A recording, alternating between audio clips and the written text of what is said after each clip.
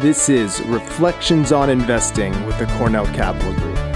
Episode 44, Return of the High Fliers.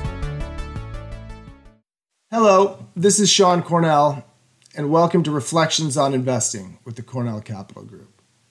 To begin this episode, I'd like to go back in time a little bit, to the middle of 2021. And this is post the COVID crash, and interest rates were still exceptionally low. So in June of 2021, we introduced what we called the CCG Unprofitable Index. And this was an index consisting of stocks, mainly speculative growth stocks, that hadn't earned a penny in real earnings yet. But up until that point, they were experiencing huge run-ups, they were up 300, 400, even 700%. However, in 2022, things began to change, and it wasn't so kind for those same companies. And in March in 2022, we did a Reflections on Investing episode called Crash of the High Fliers, where we showed that many of these same companies had completely erased their astronomical gains and even fallen further. So now, since the beginning of this year, investors' speculative appetite seems to have been reinvigorated. And again, many of those same companies are starting to experience large run-ups. So to further explain this recent phenomena, here is our senior advisor, Professor Bradford Cornell. Thanks, Sean. And what you said brings to mind some papers I've written with my colleague Aswath Damodaran. And in those papers, we talk about the difference between the value game, if you like, and the pricing game. The value of common stocks is determined primarily or almost exclusively by two things: the cash flows the underlying companies produce and the risk-adjusted rate that you use to discount those cash flows. So from a value point of view, prices should change only when cash flows or discount rates change. But the pricing game is different. The pricing game reflects supply and demand in the market. And as Professor Damodaran likes to stress, that supply and demand is highly dependent upon mood and momentum and sentiment. And those are unpredictable forces that can have huge impacts on prices without any underlying change in fundamental value. So let's go over to the computer and take a look at what Sean was talking about. So here we are at the computer, and this is our first chart. And it plots two things. The blue line is an index of all the CCG high flyers.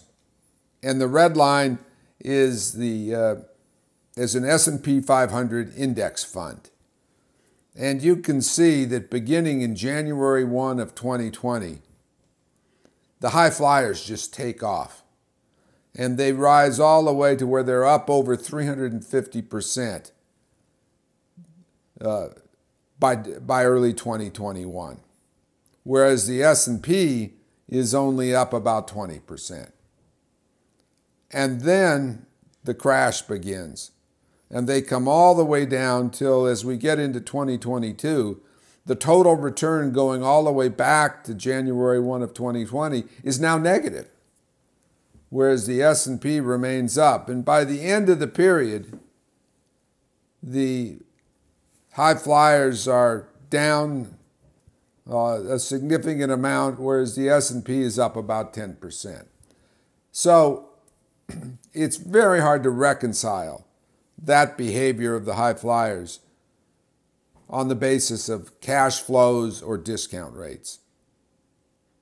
At CCG, we believe it has to be in part what Professor Damodaran said: mood, sentiment, and momentum.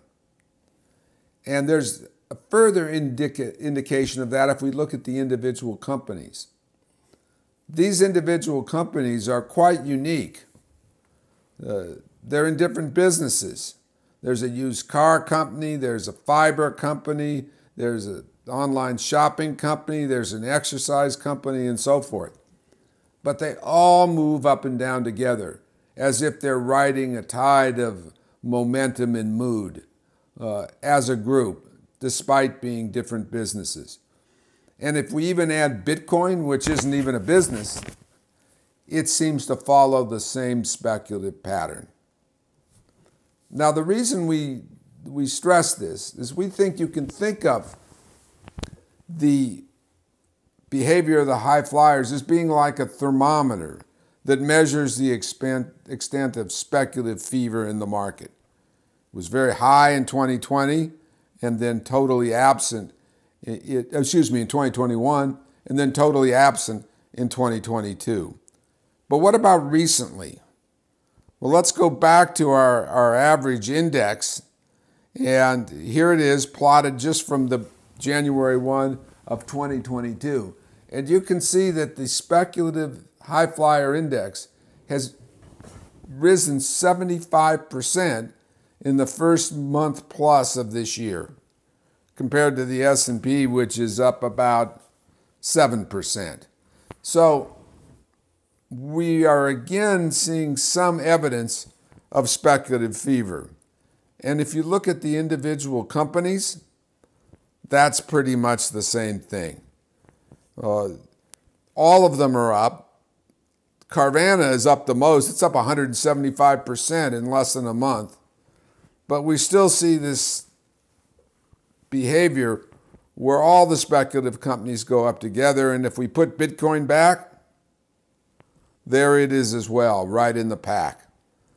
So we're concerned when we see this that the market may be acting a bit irrationally, and it underscores for us the importance of basing investment decisions on fundamental valuation. So if you went back and looked at our first chart, that average over the period from January 1, 2020 to the present, I hope it serves as a warning that the last thing you want to do in the market is to chase performance, particularly short-term pricing performance that appears to be unrelated to fundamentals. We believe at the Cornell Capital Group that investing amounts to very carefully assessing value and then comparing it with price and buying those securities for which value is significantly less than price. And while we will use the behavior of the high flyers to measure the temperature of the market, if you like, we will not use that as a basis for investing. This has been Reflections on Investing with the Cornell Capital Group. Thanks for joining us. For more information, please visit www.cornell-capital.com. This podcast is being made available for educational purposes only and should not be used for any other purpose.